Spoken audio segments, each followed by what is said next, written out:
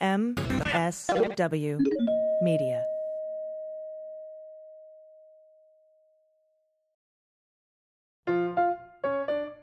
Thanks to Feels for supporting Cleanup on Aisle 45. Feels CBD is the natural, healthy, better way to feel better, and it ships directly to your doorstep in only a few days. Go to feels.com/cleanup and you'll get 40% off your first 3 months with free shipping.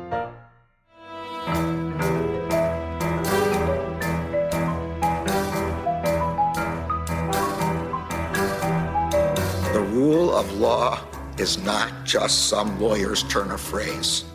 It is the very foundation of our democracy. The essence of the rule of law is that like cases are treated alike. That there not be one rule for Democrats and another for Republicans, one rule for the powerful, another for the powerless, one rule for the rich and another for the poor, or different rules depending upon one's race or ethnicity. To serve as Attorney General at this critical time is a calling I am honored and eager to answer. So now it's cleanup on aisle 45 time. And for a long while yet, it is going to be cleanup on aisle 45.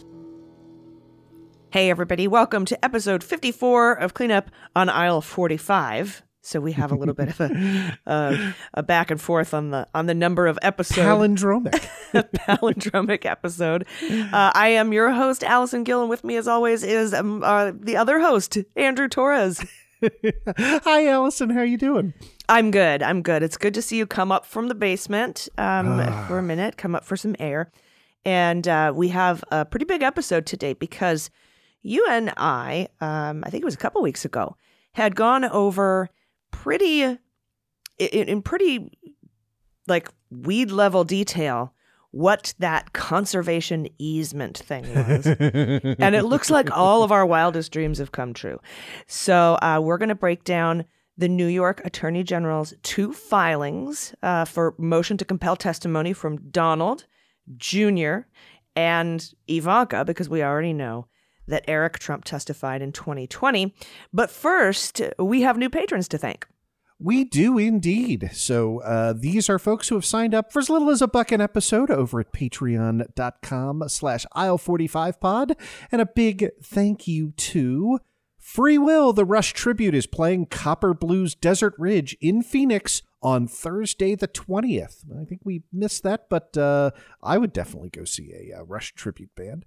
Thanks to NS Meds, The Quantum Cue Ball, Chip Garrett, MJ Hinman, Justin Bowman, Caps, Jessica Adams, and Nikki Somerset. Thank you all so much for supporting the show. Yeah, awesome. Wonderful. If you do want to sign up to become a patron, and by the way, Copper Blues is rad. I've been there several times. Oh, yeah? It's a fun venue. But if you do want to sign up, you can go to patreon.com/aisle45pod, AISLE45POD.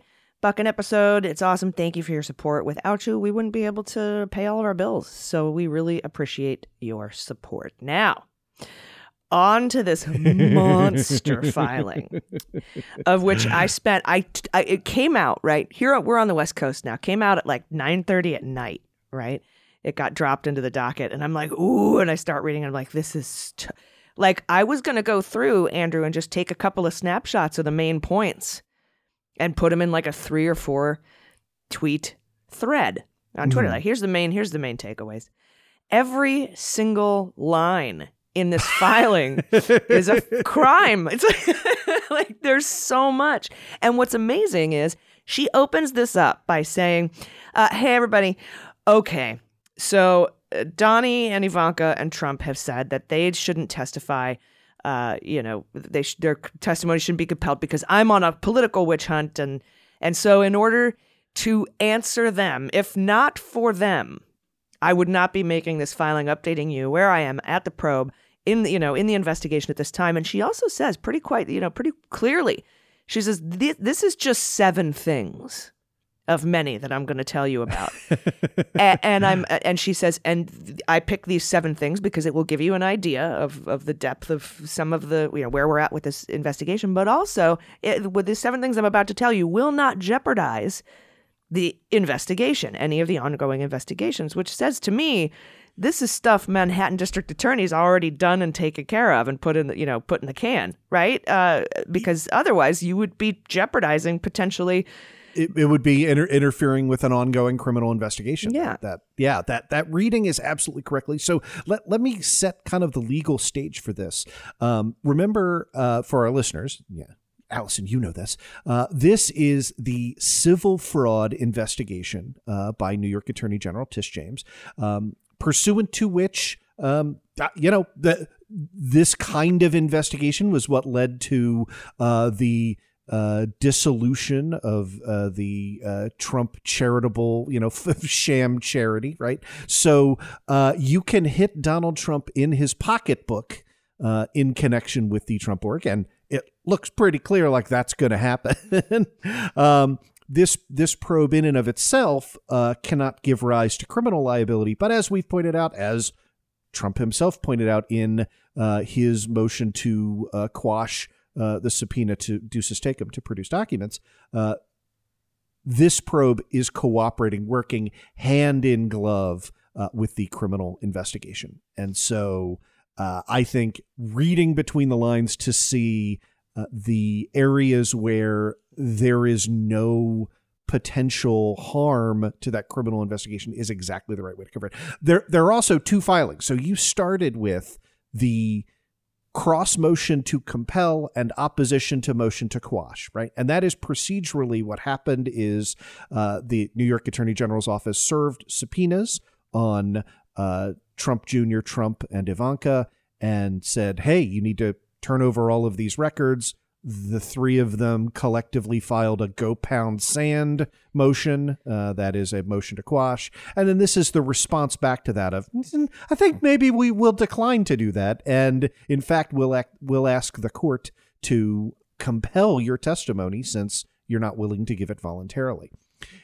We're going to get into, in the second half of the show, the supplemental verified petition, which is essentially the amended complaint here that expresses those allegations publicly and sets forth as assertions of facts that are verified, right? That say, to the best of our knowledge, right? We are attesting that this is true, because that gives us pretty good insight into what the New York Attorney General's office thinks. So where do you want to start on all of this? Well, what I thought was interesting, and I just wanted to kind of give, as a general sort of overview of this, the importance of the Mazars documents to this case. And, people have said, oh, why do you keep going back to court for these Mazars documents? It took them a couple of years to get those documents, and it was so important, and you and I had talked about this, that there's probably this isn't about getting the tax returns, getting the Mazars documents. What they're looking for is other documentary evidence, either showing intent to devalue or overvalue stuff, or to talk to accountants at Mazars who can testify that that was his intent, or, to show some sort of other sort of criminality. And this new filing, at least the 115-page one, kind of confirms that, because she says on page 8, the statements described Mr. Trump's valuation process in broad terms and in ways which are often inaccurate or misleading to a reader when compared with the supporting data and documentation that the Trump Organization submitted to Mazars. Flat out. It's a comparison, especially in a lot of these instances, these 7 instances with multiple properties, where they actually did have valuations done, like appraisals done and filed and just ignored. Yeah, no, I think that's exactly correct. And as you look through both of these documents, it cannot be overstated how critical having that third-party backup it really is, in terms of noticing when somebody has changed the rules midstream to benefit themselves, right? So look, Mazars, would do. I think there's a like Meatloaf, the crossover. We could make it right. Mazars would do a lot for their clients, right? The Trumps. They've gotten a lot of money over them over the years, but that they won't, commit out and out fraud, to protect their even their most important clients, because as we said from the very beginning when those subpoenas went out, like some companies are bigger than Donald Trump, and and this is a good example of that. In the motion to compel, right? For example, in a topic I know we're going to dig into, the Seven Springs, you have the exact same issue, right? Which is, we have compared the documents that you have made public versus the documents we've received, right? So this is page 17 of the motion to compel. The accounting firm that participated in preparing his Trump's tax returns has advised that the conservation easements at Seven Springs and Trump Golf LA generated a federal tax benefit for Mr. Trump personally of more than $5 million over the course of the tax years 2014 through 2018. The Office of the Attorney General obtained that concession only after Mr. Trump personally authorized his accounting firm to communicate this information to us. So, yeah, like this is, we're breaking through, right? The stone wall, a brick at a time. And even when things, one of the things we've mentioned from, since January 20th, 2017, right, is that Trump's tax returns standing alone were not going to be a roadmap to crime, but combined with other documents, right, helps. What stands out as signposts are when you have massive points of divergence. And those valuations after getting appraisals done that had to be lowered for your tax bill. One of the 7 things here, and I'll list them in a second, is that he overvalued his liquidity, not only by miscategorizing assets outside of his control as cash, but moving some assets into the cash column so they don't have to be individually listed. It's just a group with a group of things with a total amount, and that helped him hide some of the devaluation and also to say he had more liquidity, cash ready, than he did. And here's the other things here. First of all, his apartment. He lied about the size of his apartment. He just applied that all, a little bit of advice, right? Everybody lies about the size of their apartment, but multiplying it by 3 is, at some point, somebody's going to look around and be like, 11,000 square feet is not 30,000 square feet. Yeah. Anyway. So it's not just his inauguration crowd or his height or his weight or his vote count or his tiny hands or mushrooms or whatever, but there's a clear pattern of overstating value time and again. 2, he overstated his liquidity. That's, as I said, by miscategorizing assets outside of his control as cash. That's wrong. He lied about how he reached his valuations by saying he had like golfers and professionals and other professionals. And then as soon as they couldn't locate one single other professional, he stopped putting that language in his annual statement. 4, he inflated certain assets by flat percentage rates that he called brand value and didn't tell anyone. So like for a couple years, it was 30%, leading up to 2015. He was just like, and everything add 30% on the value because it says Trump on it. And then after 2015, or I think it went down to 15%. Maybe his brand value dropped because he called Mexicans rapists. I don't know. But he cut it in half. But I think that drove his brand up. Regardless, you don't get to do that, and it's not part of GAAP, which are what generally accepted accounting practices. So those. Oh, let's see. That was 4, 5. What are the other things here? I'm looking at the A to F, which you went a little bit out of order on pages 8 to 9, but things like failed to follow the fundamental techniques of valuation, like discounting future revenues and expenses to their present value. Again, that's just, an indication of somebody who is squeezing at the margins at every possible instance, right? So that this is really a house of cards of fraud if you are booking future revenues as if they are present day revenues, right? Like, for high school accounting will tell you can't do that.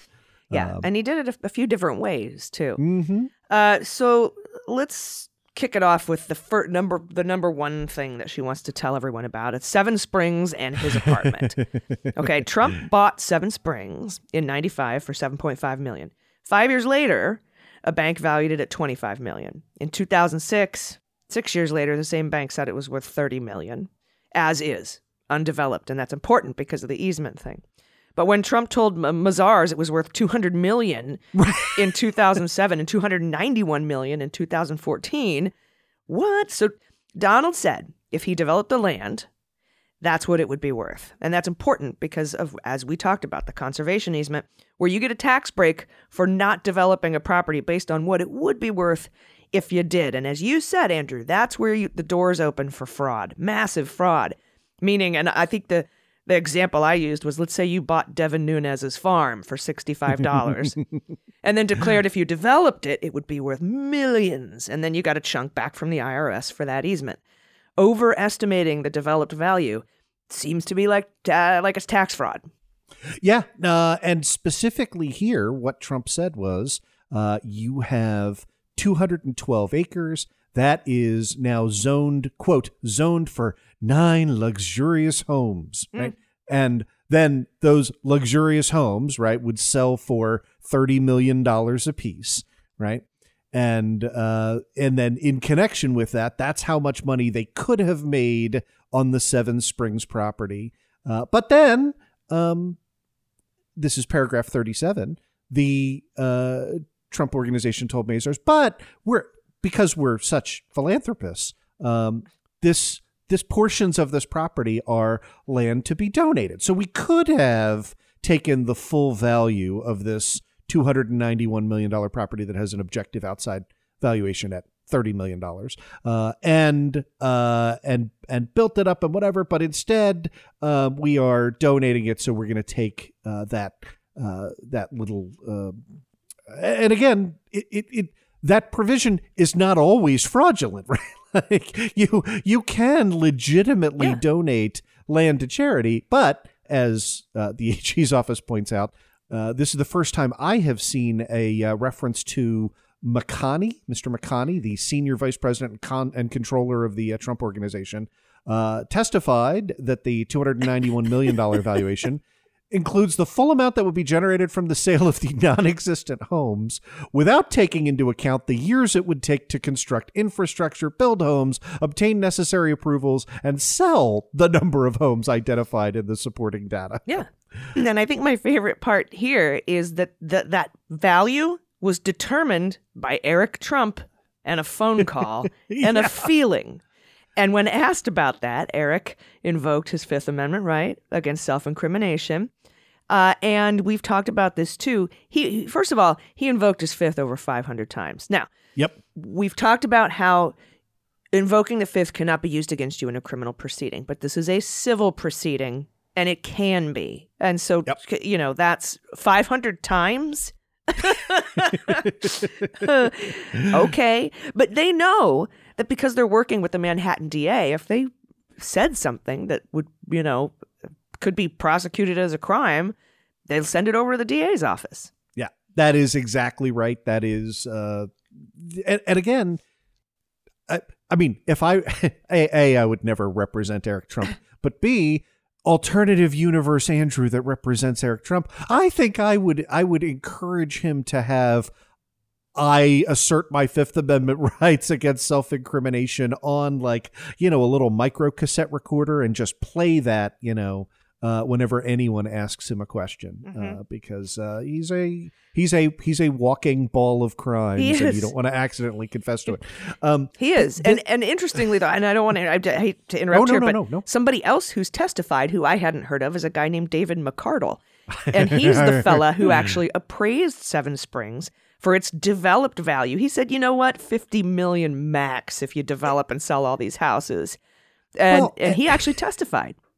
And I love. I'm glad you went to that the McArdle testimony I think is really, really useful in juxtaposing against the assumptions that we just mentioned, right? So Eric Trump comes up with a $291 million justification based on the idea of selling 9 homes at $30+ million a piece. One of the things that should immediately stand out to you, as you know, we just talked about from the McConney, is where exactly, like, who's buying $30 million homes? The same people buying $260 million apartments. Good. It strains, and one of the things that you have to actually do is in assessing the market value is, you have to provide some kind of mechanism for, where you're going to get 9 separate MC Hammers to come out and buy your $30 million homes. So McCardle says 9 MC Hammers. it's parachute pants all the way down, baby. So he looked at comparable, right? This is what Zillow is doing, right? Like, this is what happens when you buy a house. McCardle on a professional level looked at 3 different towns: Bedford, Newcastle, North Castle, right? And said, yeah, if you built luxury homes in the Seven Springs area, you're going to have an average per lot sales value of $2 million, right? $2.25 million max. And then, so let's put them all together. You get under $30 million. Yep. For the total value of this property that you have booked at $291 million. Yeah. And since Trump said it was worth $291 the previous 2 years, and here comes back the developed amount from 36 million to 50 million. That's developed if you build the houses, which takes a lot of years, but whatever. He couldn't really report that actual value because the obvious drop would just show that he's been lying for the previous 2 years. So he moved the entire Seven Springs to other assets, making it look like his cash or his liquidity had gone up by over 200 million. It's not listed individually. And you're probably not supposed to do that. Yeah. And so let's explain. First, I'm going to read paragraph 49, which I think puts this more pithily and maybe even more sarcastically than I would, which is, after receiving the March 2016 appraisal, Mr. Trump's subsequent statement of financial condition was changed in a manner that disguised what would otherwise have appeared as a more than 80% drop in the value of Seven Springs, which had been reported to be worth $291 million for the 3 preceding years. Yeah, when you drop a 0 off the valuation of your property, like, that tends to be a red flag to the IRS, right? A little bit. So let's put all this together. The reason why this is significant is that part of the inquiry that's being made here for purposes of civil fraud contains that scienter requirement, right? Like, it isn't fraud to make a mistake. It isn't fraud to be an idiot. It's fraud when, so for example, right, on your taxes, you're adding together your income from 2 different sources. You add together 60,000 and 40,000. For some reason, you write 90,000 down there. Now, that's an error in your favor. It reduces your total taxes. The IRS is not going to prosecute you for fraud for adding 6 plus 4 and getting 9, even though, that might strain credulity a little bit. You're like, yeah, I was filling out my taxes and I was, really tired, and it just that the numbers ran together, right? And people who lie and cheat and misreport their income on their taxes, get away with a very minor, civil correction all the time. To build a case like this against Donald Trump and Trump Jr. and Ivanka, you have to show that you filed statements you knew to be false. So as we're going through this, this again highlights the importance of having multiple objective third-party documents. Makes it real, right? We can believe one night you thought 6 plus 4 equals 9. We cannot believe that you received a detailed multi-site analysis of your property that put its valuation between $30 and $50 million. And then you were like, oh, you know what? I just realized this property is cash. Yeah. Oops. My bad. And I don't have to individually list its value. It's just it's a total in the other column. And you did it with club properties and other real estate, just sort of a vague category of other stuff that he didn't have to list individually with their amounts. And that also bumped up his liquidity, which is also, if you're trying to go to a bank and say, hey, I need a big loan, and hey, I have access to fast cash if this goes south. So it's also defrauding the banks by telling them, hey, I got $400, $500, $600, $700 million that I can turn around really fast to cover, these loans. And if you don't have it, they're basing their loan on something that doesn't exist.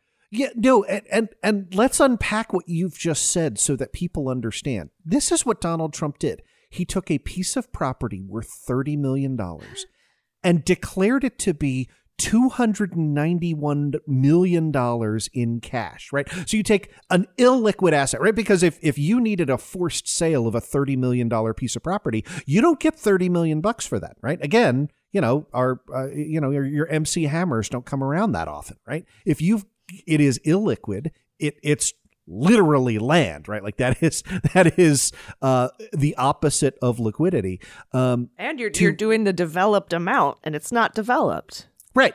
And so to say, like, the net liquidity from that property is maybe $5 million, right? That's what you could get at a distress. You want to say 10? I don't know. I mean, I'm not an accountant. I can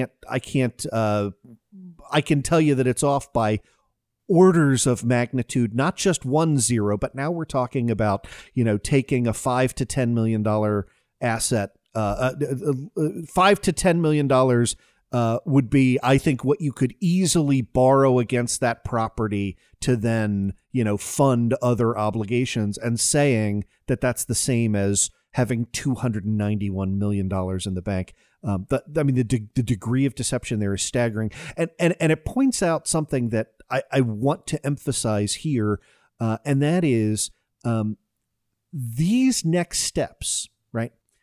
That will be undertaken by the AG's office, particularly in connection with Seven Springs.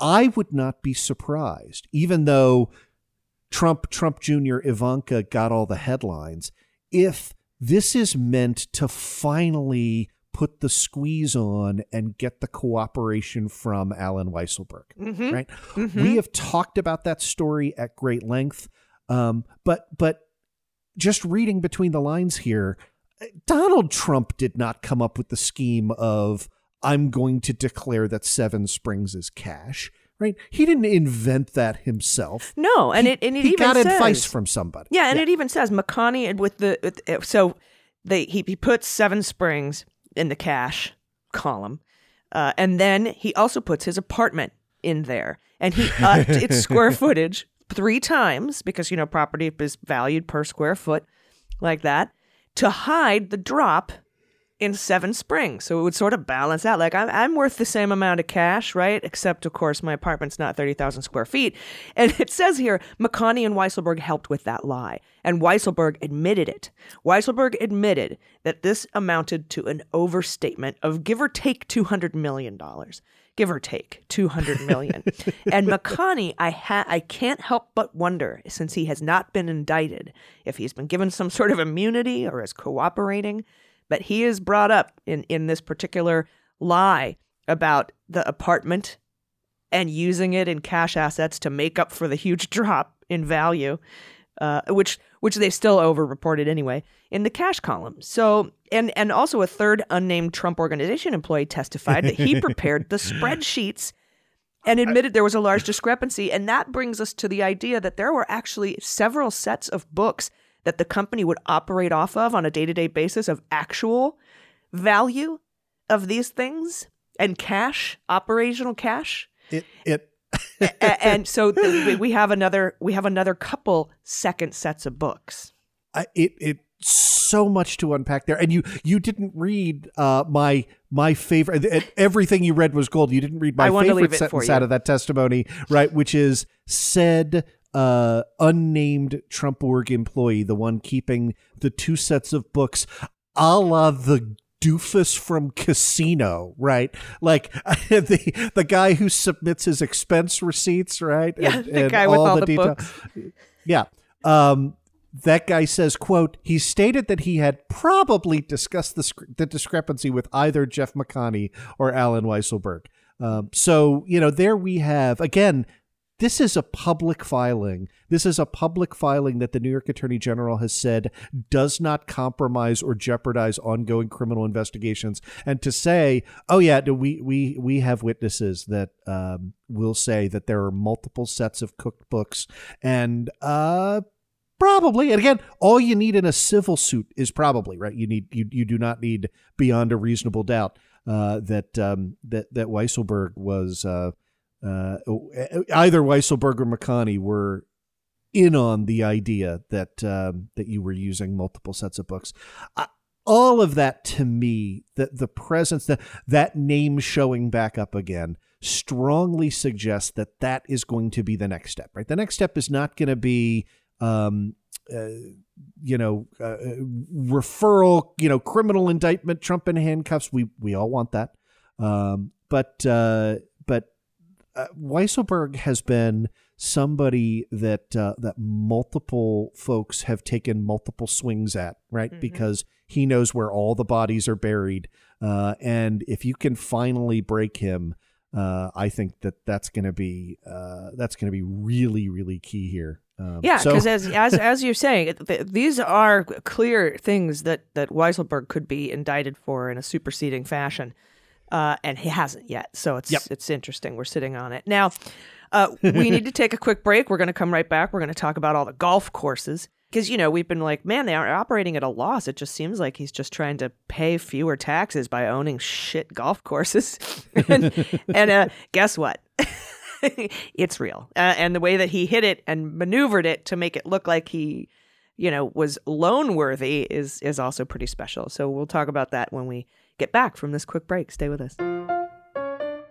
Hey everybody, it's AG for Cleanup on Aisle 45, and I want to tell you about Feels CBD. I work out every morning, I run, and I'm also getting up there in years, and it's really important for me for my joints to feel better, and that's why I love CBD. It is safe, it's natural, and it's healthy, and it helps eliminate stress, anxiety, and pain from your daily life. CBD has been so helpful for me to relieve that soreness and also nervousness and sleeplessness, all without harmful side effects. Feels is a better way to feel better, and we have an offer. Go to feals.com/cleanup, and you'll get 40% off your first 3 months with free shipping. And the great thing about Feels is it's premium CBD. It'll keep your head clear, and it'll help you feel your best. You can order it online and have it delivered right to your door. And CBD helps reduce anxiety, stress, pain, and insomnia naturally, with no hangover or addiction. Just place a few drops of Feels under your tongue. Now, finding the ideal dose for you is important, and everyone's dose is different. So Feels has a free CBD hotline to help guide your personal experience.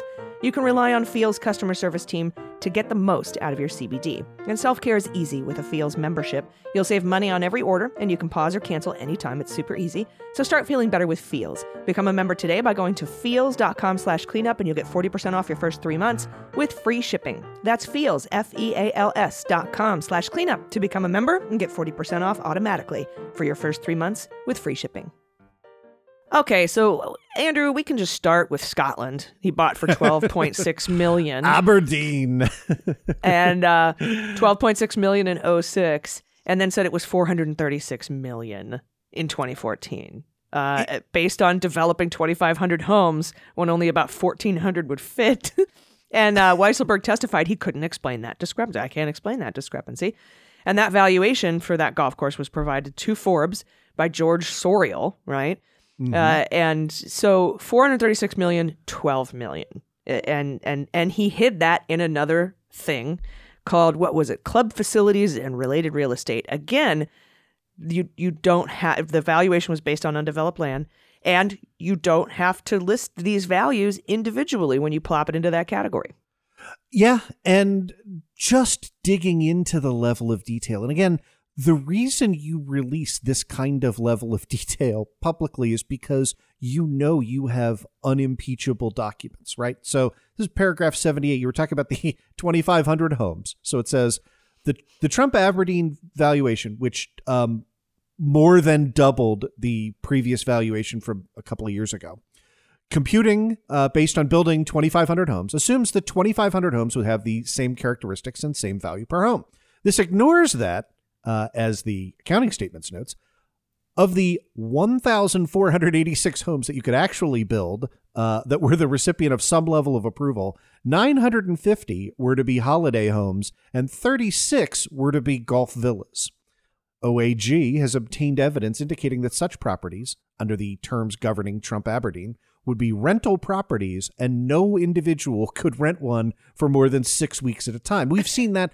That dates all the way back to 2017 with Trump going and, sort of declaring that he's living at Mar-a-Lago. That's in violation of the covenants at Mar-a-Lago. Doesn't apply to the boss, I guess. But the way in which these golf houses work is it's you're not meant to have permanent tenants, right? You're meant to have, these big kind of, rental spaces that folks can come in. And so to say we're going to take the top dollar value, right? The golf villa value for those 36 houses and then pretend that we're building 2,500 of them. It's just fraud. By the way, after you've already testified to the Scotts that you didn't have any plans to develop it. Right. So it doesn't even matter anyway. And he got an appraisal that valued it at $40 million, not $436 million. So that brings us to the brand, right? The third thing on the list of 7 things, the Trump brand. Trump said his property valuations did not include any additional values based on his name being on the property. But New York Attorney General has receipts. Trump literally wrote in a letter, and he never does this, but he wrote in a letter to investors that the brand value was not included in his net worth statements. But the AG includes a copy of that letter in her filing, and his valuation for club facilities and related real estate did include a flat rate increase of 30% in 2013 and 2014 for brand value and 15%, like I said, from 2015 to 2020. So now we have in writing him saying he didn't do something, and we have him doing it. Yeah, this is as slam dunk as slam dunky gets, right? You have Donald's stupid signature with his little Sharpie that says, I am also enclosing a letter that establishes my brand value, which is not included in my net worth statement. Okay.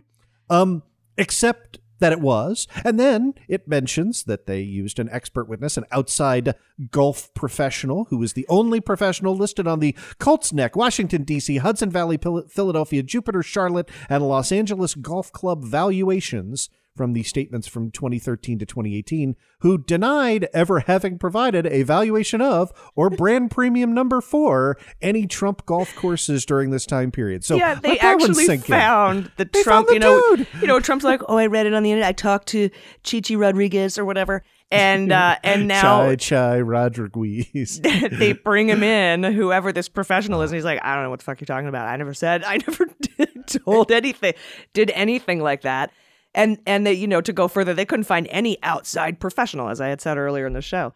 And it was more than just Aberdeen, right? That professional, like you said, was the only thing used to add value to 7 other Trump golf clubs. And including loans. And these, by the way, these valuations were shoved in this category where you didn't have to lift them individually. And they were used to guarantee loans, including loans guaranteed by Trump himself.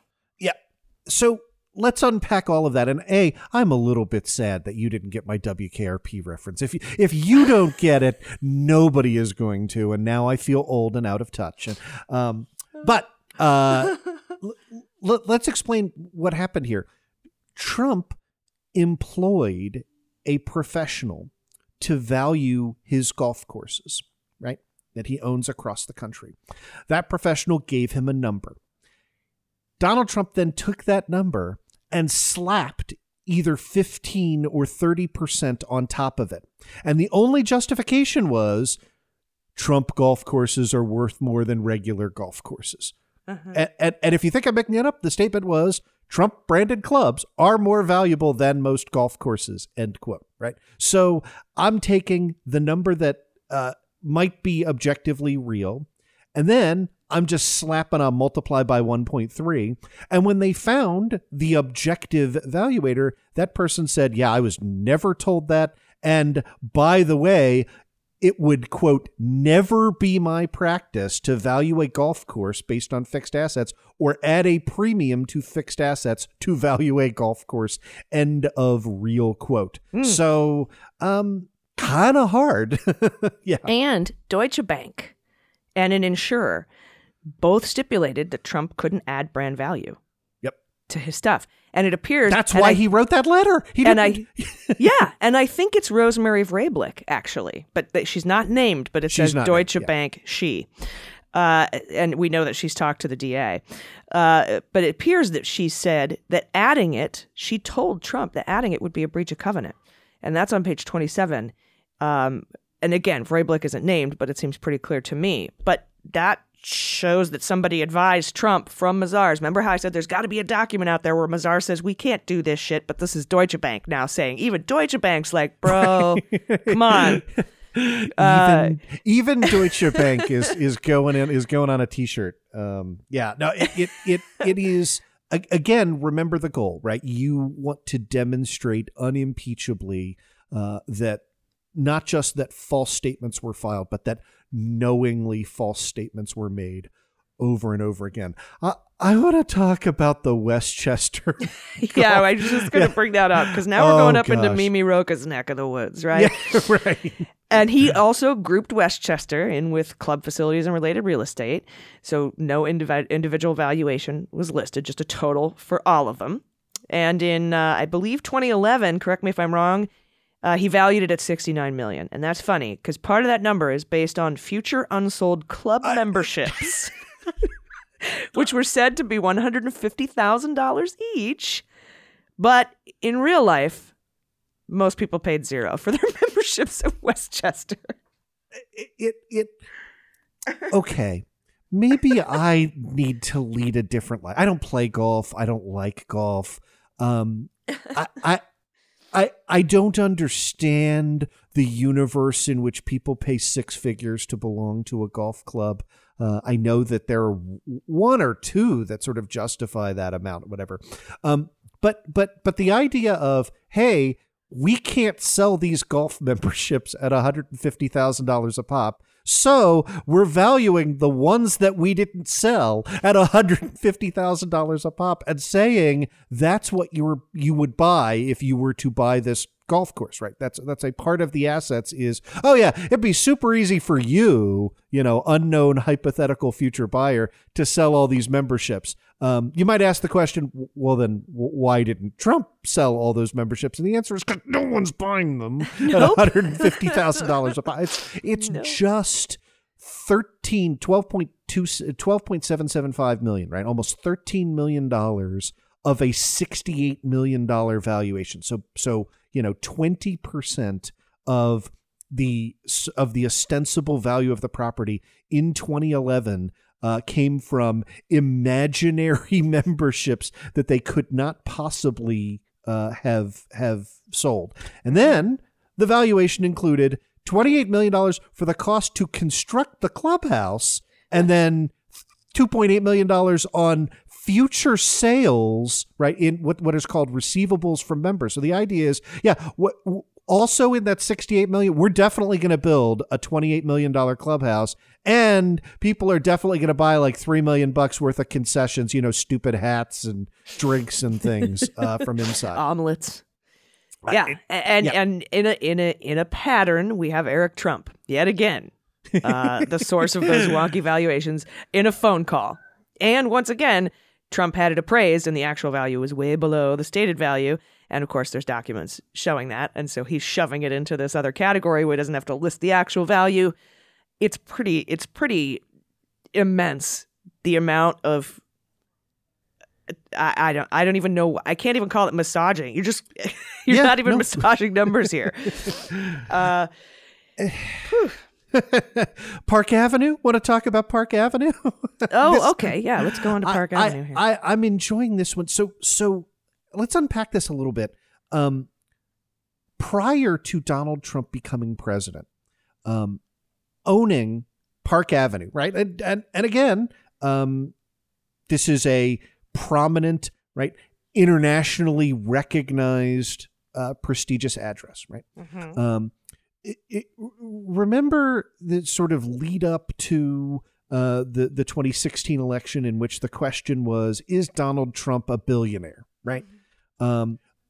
Of Donald Trump's net worth, Trump Park Avenue was a significant factor of that disclosed net worth, right? In the later years leading up to the election, disclosed at $350 million, right? So in other words, you're on the cusp, you're a billionaire. What you're saying is a third of Donald Trump's net worth at that time was due to this particular property. Okay. Mm-hmm. Yeah, but you know what's cool? 95% of that was unsold units in most years. Okay. I cannot overemphasize the level of fraud here, right? So I'm just going to read from the bottom of paragraph 114, which is evidence obtained by the Attorney General establishes that unsold residential condominium units represented the lion's share of reported value, parenthesis, in excess of 95% in some years. Let that sink in. Okay. So he owns a whole bunch of condos. 95% are empty. Okay. So on the 2011 Statement of Financial Condition, the reported value was $311 million, with unsold units comprising $293 million of that value. In other words, less than $20 million in actual reportable income for that particular piece of property, right? I use the word income. I should not. Less than $20 million in justifiable valuation of the asset of that property. You take that away, right? That's a third of Donald Trump's reported assets, as Mr. Successful Billionaire, just completely bad. Taking something that everybody agrees it's a terrible thing to have, right? Like just imagine, right? Like if you were a real estate developer and I said, good news, 95% of my condominiums are unoccupied. Mm-hmm. You would have me committed. You'd be like, wait. So you're saying I have to pay the upkeep on all of these condos and I can't sell them. Yeah, that's correct. I can't lease them. No, that's correct. Nobody wants them. Yeah, that's correct. Okay, that's a huge asset. Yeah, he also failed to account for rent stabilized units. And again, Trump actually kept a second set of books listing the actual value for this and multiple Trump condos. And Trump used the actual values for running day-to-day operations, but again, inflated them in his financial condition statement for the banks. And that's because they had a second set of books for compensation too, right? That was in the Manhattan DA's indictments for Weisselberg and Trump. And Trump says he got those values from outside professionals, but the AG said, we couldn't find one single one. And in fact, McConney testified Trump dropped the outside professionals reference in his 2020 filing because he was caught, basically. And Ivanka was offered a Park Avenue apartment, by the way, for $8.5 million after they valued it at $21 million on his financial condition statement. So we drag Ivanka into this mess. Yeah. So if we were to kind of wrap all of this together in one giant package and put a big red bow on it, what's your takeaway from this latest filing, AG? He's a terrible businessman. He's not worth what he says he's worth, and he lied to banks and the IRS. I don't think I could have put it any better myself. For different reasons. Yeah. Different reasons. Yeah. And insurers, too. Oh, I forgot insurers. I'm sorry. Yeah. So I guess that's a good way to kind of put all of this into context, right? Because look, we could spend another 2 hours going through we could spend 10 hours going through the details. It's delightful. This is publicly available at the New York Attorney General's office. So if you want to read along with us, go grab those documents. We've been looking at the supplemental verified petition. Here's the significance. When you overstate your assets, Donald Trump has done so for two reasons that have benefited him personally. This is the gravamen of the fraud. This is the quo or the quid, right? This is what he's getting out of it. When you say you have more assets than you do, then banks will lend you money they wouldn't otherwise lend you.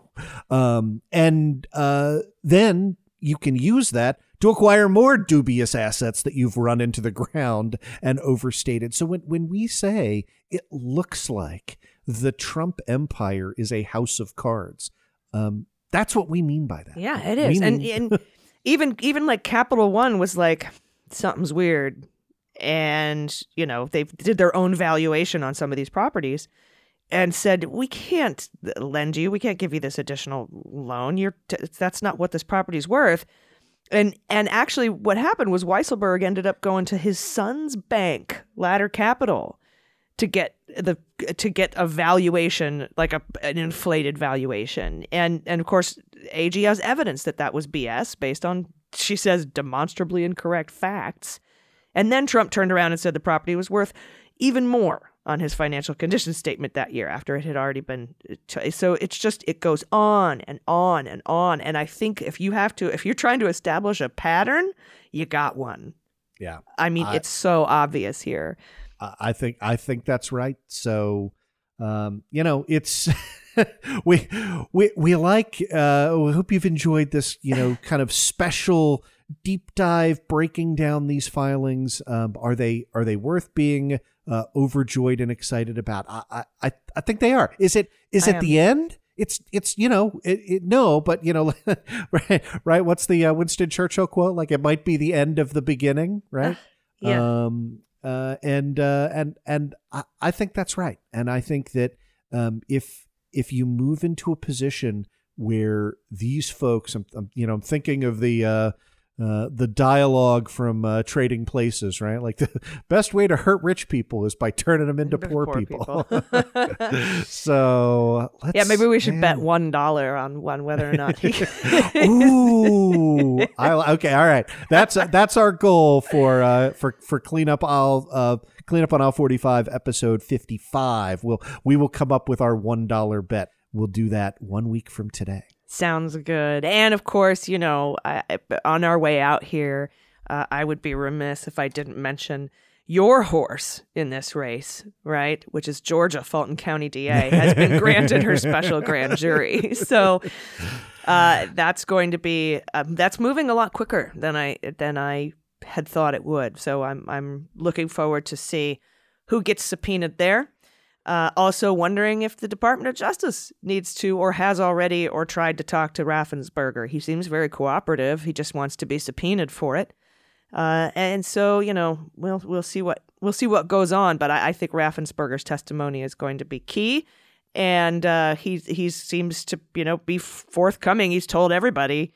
I mean, he's been very public about this, Yep. And the reason this is my horse is because Georgia law is exceptionally clear.